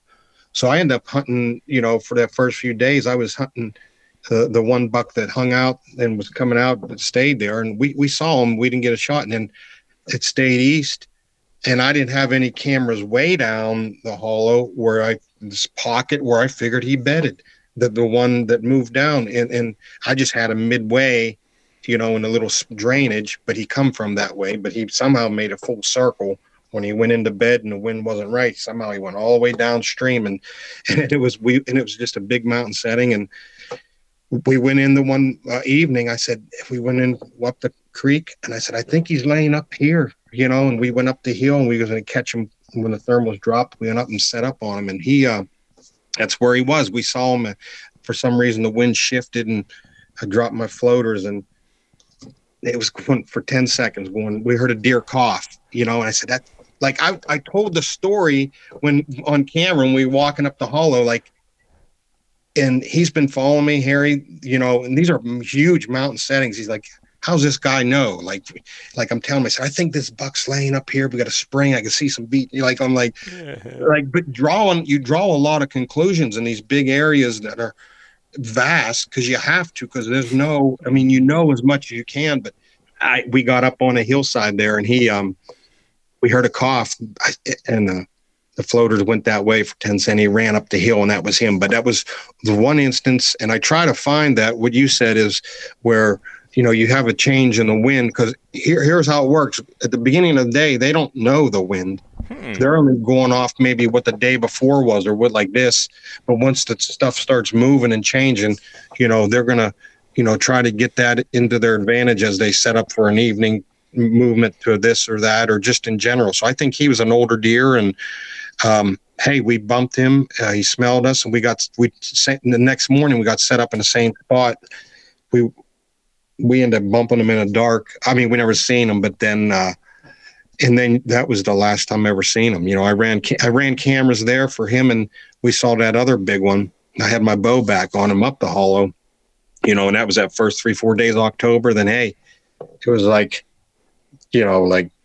pixie dust sprinkled on me. And trying to find a needle in a haystack, really. Yeah, gone. This was it. We had that one little small window, and it was gone after that. And he was just like, you just got to move on, Yeah. But yeah, I want to take more advantage of that. But like you said, definitely the leeward side, is where you're going to find these deer in the winter. And like I said, I know that's what, and I'm always asking myself when I'm up there seeing these deer, and like, now that Harry's been with me, this is what, after a deer comes through, it's not just like, oh yeah, I saw a deer.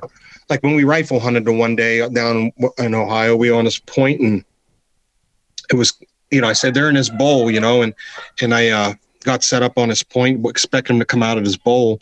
And we heard it, I gave a grunt, and then a deer snorted down here before dark. And I told Harry, I said, that was a buck. I said, how do you know? I said, because here's what happened. It was probably the buck that has him in his bowl. He was probably for some reason over here. I said, he come down before dark, got downwind of us and smelled us, but like even the other day down in Ohio, I'm always asking myself what's going on when I was up on that mountain. And just, I randomly look, and I seen a doe come off our hillside and going up the other hillside. And then she turned and looked, and I'm like, how'd she see us? This is like 100, but she already heard. I said, here's what happened. And like I explained what happened in a deer's, world, what's going on. These does saw us, and they went down. And then what happened was the buck kind of followed. And then when that buck followed, I hit the little bleak can, and then out where they come from, I seen a little buck, a little 4-point, and he ended up coming toward, and I told her, I said, hey, he heard me give the bleak can maybe 10 minutes earlier, and he's coming to, I said, he's going to come in because he's coming to check us out. And he come into 50 yards, and he was just kind of like looking around, like, I heard, and he's kind of like side-eyeing by the trees, like, I heard something over there. There's our girlfriend for me over there. And then he goes walking back out of sight. And I said to him, I said, hey, that buck's not by himself. And I seen a flash of another deer when he came in. I said, there's another buck over there. How do you know? I said, because I just know, like this, I've been up on these bucks hang out together. That one buck followed them doe, and she heard us here, and she got up on the other hillside, eyeballed us, and she gone, and that buck went. I said, but this one, when he come to it, I said, there's another buck here, man. And they went back down over the hill. But you just start, if you're in the woods enough, you start like learning their language and what's going on. And I always ask myself, what happened here in this situation to you? You come up with an answer that makes sense. And then you learn yourself, like, reading your cameras, or just every hunting situation you're in, you're starting to tell the story of what they're doing. And I always say, like, they're coming, there's a lot of times you'll give a grunt or something, and this deer just comes weird, like 10 minutes later, look, and I said, that deer's coming to see what this grunt was. You know what I mean? And a lot of times I don't sit still long enough after I give the grunts, because, you want instant gratification. Where is he? Yeah. Then 20 minutes later, you're moving like this and moving around, and they snort at you, So it's funny you say that, though, because one time, I know I do the same thing. Like, I'll just make up, or I guess for a more technical term, like make a theory on yeah, exactly, what was happening. And yeah, I read this comment, it's been several years now, but I read this comment that said something along the lines of, like, Zach's the master at making up things that, like, just making things up about what deer are thinking or something along those lines. Yeah. And I thought, well, hell yeah. I mean, like, why wouldn't you be doing that? I'm not, by no means do I believe I'm right 100% of the time, but I think as you theorize different things that are happening in a deer's mind or why they're making certain moves, I mean, you do start to find little patterns over time, and therefore those are things that are at the very least going to give you confidence to just go commit to doing something. Because otherwise, if you don't have any theory, what would make you ever feel confident in anything, really? Like even as simple as like just finding, an edge leading to an ag field, massive trail on it, rubs and scrapes all up and down. It's like the most obvious thing ever. Well, there's a theory that a deer is going to come through there because of that sign. Like, you're making these theories all the time, and I don't really feel like I need to defend myself on making things up, but like everything in hunting is a theory. So if you're not critically thinking about certain things, you're going to limit yourself on what you can learn. And I guess one thing that I did want to mention, because I think I have some footage of this, and I don't know that I can't remember if we ever put this in a video or not. But 2 seasons ago, we were hunting mule deer, and it was late December, so this was like right before Christmas, like sometime in the week before Christmas. And it was a really calm morning, like eerie calm, no wind, nothing. And Keith and I got up on this glassing point, and we were looking on one hillside, and we start picking up on some deer and a couple of smaller type bucks. And that day the wind was there's a wind advisory for later in the day, and about, I don't know, let's say 11 o'clock, it was supposed to pick up to, above 30 some mile an hour. And I remember you could see across the plains, you could see that wind coming, but where we were was still calm. And as soon as that wind hit the deer, they freaked out. Like, you saw them stand up out of their bed, look around, and just take off running. Well, all of a sudden, deer start coming out of the woodwork. They're coming out of these little cuts and everything because they're all making these big moves to shift into a position that's better for their, wind advantage, I guess, and just simply comfort, like, obviously, if you're sitting there and the wind's just slamming you in the face, that's not real comfortable even for deer. So I just find that pretty interesting and just a really great example of getting a visual on that. And I think, again, the reason I bring this up is I've heard people talk about this in the past, but it's like until I saw it with my own eyes, it became hard to plan to commit time to it. It's like, they move, they'll do a midday shift, but like, what are the odds that one's actually going to do that at 1:30 p.m. on October 21st? Well, now I got a hell of a lot more confidence because I've seen it than I did beforehand. I'm a lot like you in that situation where, like, I heard about this or this, but once like you said, it's once I seen this actually happen, I'm like, oh yeah, and then you start putting this is what they were saying. This is. But no, I am a lot like you. Like, once I learn it from the deer, and that's why I've always learned from the deer. Once I see it, okay, I could take this to the bank because this is what they're doing, But yeah, a lot for me is like, whatever, that's how you hunt. But then once you see this actually take place and you learn from, like, oh yeah, I got it now. But I think I'm a lot like you in that sense that I've heard things, over the years. I don't listen to many podcasts or people talk in general. Like, it just kind of goes in one ear and out the other. It might linger there a little bit, but it's not like, oh yeah, that's what I'm going to do, or I need it. But it's just in there somewhere. And then you get in a situation, it's like, boom. I'm like, oh, okay. That now all makes sense right. now. That's right. Yeah. I definitely. agree. One other thing too that I'm just dying to share this because it's on my mind, and I feel like you'll appreciate it. Is so we ended up shooting a mule deer back in early December, and it was in a spot. I think I mentioned it in the video. Like, we had been to and past that spot. I mean, countless times.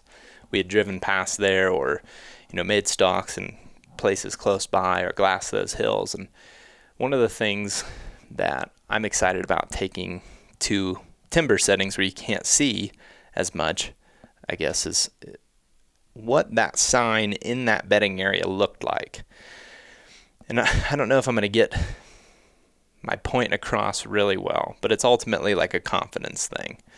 So one day when we first got back there on the second trip in early December, it would have been like the third, we parked the truck, walked up on the hill where we ultimately shot a buck, 5 days later. And when we walked up there on that bench where that buck was bedded, there was a handful of fresh beds, and some were pretty big. Like, bucks are probably using these beds. Mm-hmm. And I remember pointing at him as I was walking up the hill ahead of Cole, like, hey, check this out. And, he got a little video clip of him, and he pans over, and ironically pans over to our truck sitting in the exact spot where the buck ended up going down that we shot that was bedded in those beds. Yeah. But what I guess I found the most interesting about that particular spot, as well as several other ones that we hunted in throughout that whole, 2-week time frame in November and December, was you can see those beds are used, but not every single day, based on a variety of factors like wind direction, wind speed, sun, clouds, precipitation. They may or may not be there. And it's interesting because that's really open country, so you can see a lot. Yeah. But in the grand scheme, I don't necessarily know that there was, it feels that there's a high deer density, but I think it might just be because you can see so far, where if you're actually looking per square mile, I don't know that it would be a whole lot different than some of the places that we've hunted in timber settings. But Yeah. I guess where I'm going with this is when I go back to hunting timber spots, when I find these bedding pockets like that where there's a few well-used beds, even if I go in there and hunt, let's say I go in there and hunt on day 2 of a 7-day trip, just because I don't see one in there, it may just mean that I guessed like the wrong conditions for them to be there, or just for whatever reason that day they weren't there. And maybe just don't give up on that spot so soon, where I feel like sometimes in timber when I'm struggling, I'm just like, I'm like, I don't know, like that's probably not good enough. Like there's not that much sign here. It's like, it may not have to be that crazy, because you just got to be there at the right time, the right day, the right conditions. And I think, again, I don't know if I'm getting a ton of a point across other than if the sign's there and it's fresh, just trust it. Like just commit to it. Sometimes I struggle with that. I do too.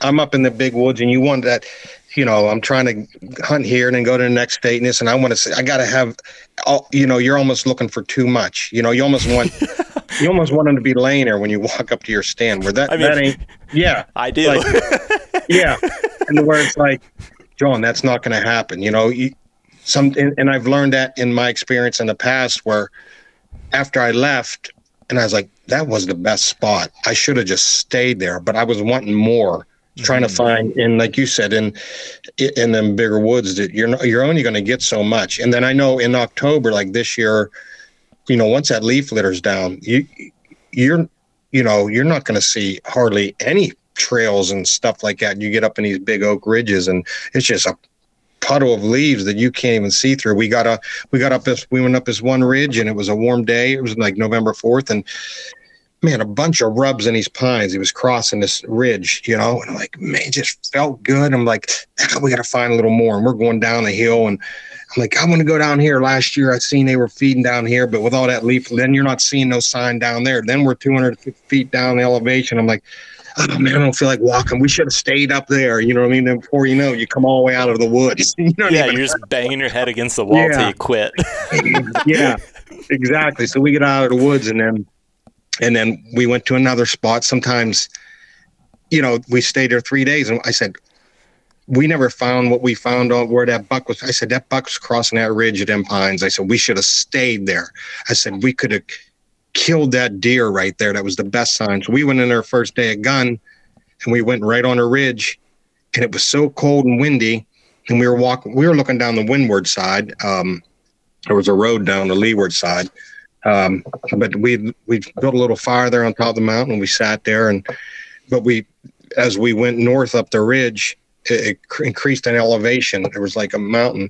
And so we stayed till 11 o'clock looking down the hill. And I said, man, this wind's kind of crazy. I said, let's go further out the ridge where we could look down the leeward side, because the road kind of disappears from us, and we went like 50 yards up the hill, and I could see the leeward side. Like we were there was maybe another 50 foot in elevation, and he was right behind me. And I looked, looked north up the ridge, and then the backside, the leeward side was thick. I'm like, look how thick that is, just like that.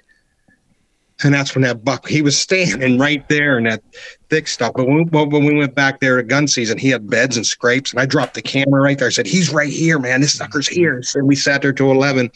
And if I knew that leeward side was had all that thick stuff, maybe we would have hunted a little higher. But he was a big old buck, and he ran up, and we tried following him. But like you said, you get in that big mountain setting, and you try to find too much sign that you're not going to have. And then here we were back there, and gun season, and we spent a couple of days there, and then now you're starting to see sign from all through November, and it's becoming obvious this whole area is good. But back then I knew it was just because all the rubs he put there. He was telling us it was good, but sometimes, like you said, I myself I'm trying to find where I can get it done, and it might take you 4 days. That's just how it is in a big wood setting. But you want to find it to where I'm sitting here for an hour, and it's going to happen. So you keep looking and pressing on for that extra sign, and you, like you said, you don't find it. But as to your story, this year we found I was kind of looking for another ridge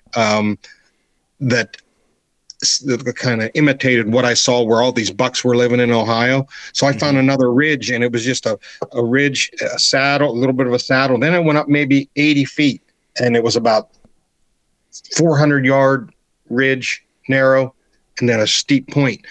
And I remember I went up there and dropped the camera, I wanted to drop a camera. I grabbed one lower on elevation, and it was dark. It was at night. I was grabbing a camera, and I went up on that top, and there was beds all on that. It was just his own little mountaintop. Like I said, the saddle was here, and then it went about 300 or 400 yards, and it dropped off. And it was only 50 yards, gradual. There was buck beds all over the top. And we dropped the camera. This was probably second week of October, and went back, ain't one buck on there. You know what I mean? But it was while we was having them east winds. So I think he was living on the downwind side of the ridge. The ridge was east-west. So he was on the western side. And I think he lived there through October, and then the wind shifted to a southwest, and he moved rut and this and that. And I think hunting pressure bumped him out of there. So we went back air rifle. I said, well, let's try that. And we watched that saddle, and I dropped the camera there. And that was the first gun season. We went back on the 17th, 18th for the second gun season. And it's another thing, when I start having a lot of time to hunt, I start taking shortcuts a little bit. Like when you have that 3-day, like I said, 4-day window that you hunt, you're doing everything right. If you have a few cameras, I'm going to get them at night. I don't want to mess nothing up because I only got a 3-day to hunt. I want to ruin it. So we went down, and we've been hunting a lot. So I went down there and got there a day early to check a couple cameras, and I checked one lower elevation. I said, I should run up and get that one on that saddle leading up to that, that one single ridge where them buck beds were, And I was going to check it at night after dark. I was going to go up there when I wouldn't bother nothing. But no, I snuck up there at 3:00, dead calm day.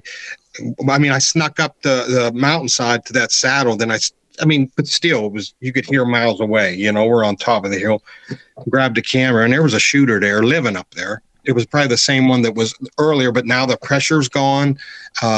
We're talking, he was there early December, no one's around, and he ended up moving back in there. And so the next day was the first day of this 2-day gun, and we sat there, and there was a lot of deer coming and going up there, but I effed it up because I shortcut it, and I went and grabbed that camera instead of waiting until dark and getting it. I think I would have killed that deer. It was a big 7-point. But it was another situation where it just took him time to, once you find that in them beds, he was bedding there on the east wind through October. And then I think a lot of hunting pressure, into gun season, and no east winds blew him out of there. But then it was that same situation I found on another ridge where all these bucks live. I said, I bet you whatever buck was living there, he moved back in there, and hell if he didn't. And there was a couple other bucks with him, but then I ruined it. I'm like, damn. But I'll start taking them shortcuts because I'm like, you get a little sloppy and being out there all the time, and I got to grab cameras. I'd rather do it all. Yeah, I'm going to get this one. There's ones I dropped that I get, during the daylight that I can access, and I'm not going to bother deer. But it's that one I had to go up on that saddle and way up on a mountain, and that was one I definitely wanted to get at night. And I got lazy, and I spooked the deer out of there, so I ruined that. But yeah, if you find them beds, it's it's definitely a place that's safe for them. It's just got to be the right time, and it was back to that calm time, and the weather was fairly warm. It wasn't freezing cold, not high winds, and so he was living up there. And that day we went to hunt. The next morning, it was the same situation. We hunted that saddle. He might have been up there, and he was coming down in the saddle in the evening, and there were some acorns down there. We're not saying, but on our way up that evening, we bumped a doe and snorted. It's just, and that's going into that late season where no one didn't bother those deer from the early gun season. We're talking 2 to 3 weeks or whatever. But as soon as you hear that one snort, and does, it's just like telephone, tell a friend, tell them not, you know what I mean? And it's just like, you ruined it, John. You ruined it. Now I got to go find another spot. Yeah. Yeah, but it does just go to show, too, if you find those bedding areas that are used frequently, that at some point or another, they'll be there or they'll be back.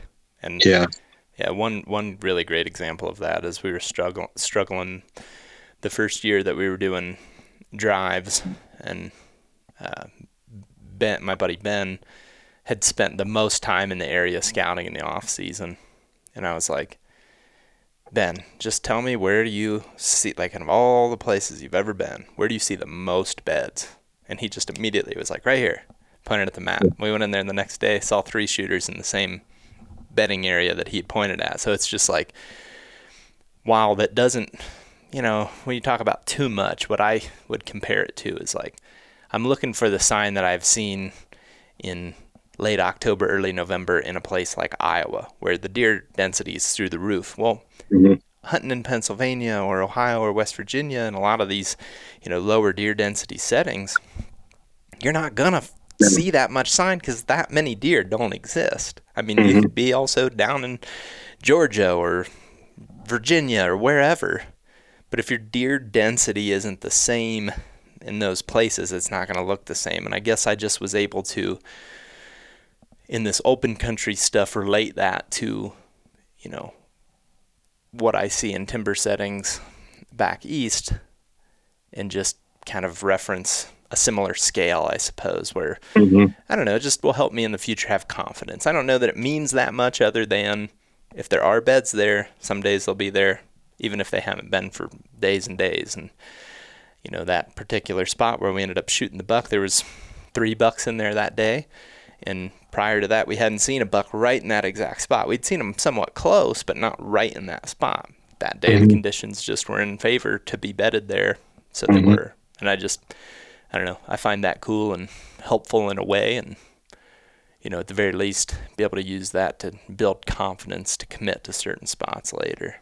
But yeah, and confidence is key. And I know I'll lose my confidence a little bit when you don't know what's going on and you're speculating, like, and you start losing that confidence. Not saying that you're wrong, but if you have vast amounts of land to where deer, terrain, or habitat cover or whatever, you start, but you do draw some conclusions and this and that, but it could go wrong for you. I mean, or you might not see deer, and it doesn't mean that you bumped him or you set up wrong, but it just might be that he wasn't there that time. And then it's a tough confidence thing, like, you could be doing everything right and not seeing deer because they're not there in that area, and you're like down on yourself because like, and I ain't seeing, but you might be doing everything right. You know what I mean? Right. Where on the other hand, too, you could be doing a lot of things wrong in a high deer density area and still be seeing 10 deer, does and young bucks.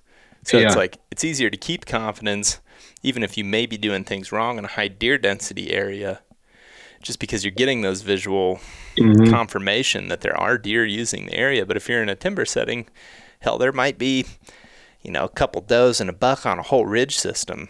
Yeah. And if you're not seeing them, it's hard to stay or feel like you're doing anything right. Where, like you said, you might be doing, you might have a great access. You might have, the right conditions for them to be there. But, if there's 5 places that are all the same, what are the odds really that they're going to be there? And I think it's just being persistent, staying confident, and trying not to spiral out of control and lose all your confidence. Because I know I do that at times.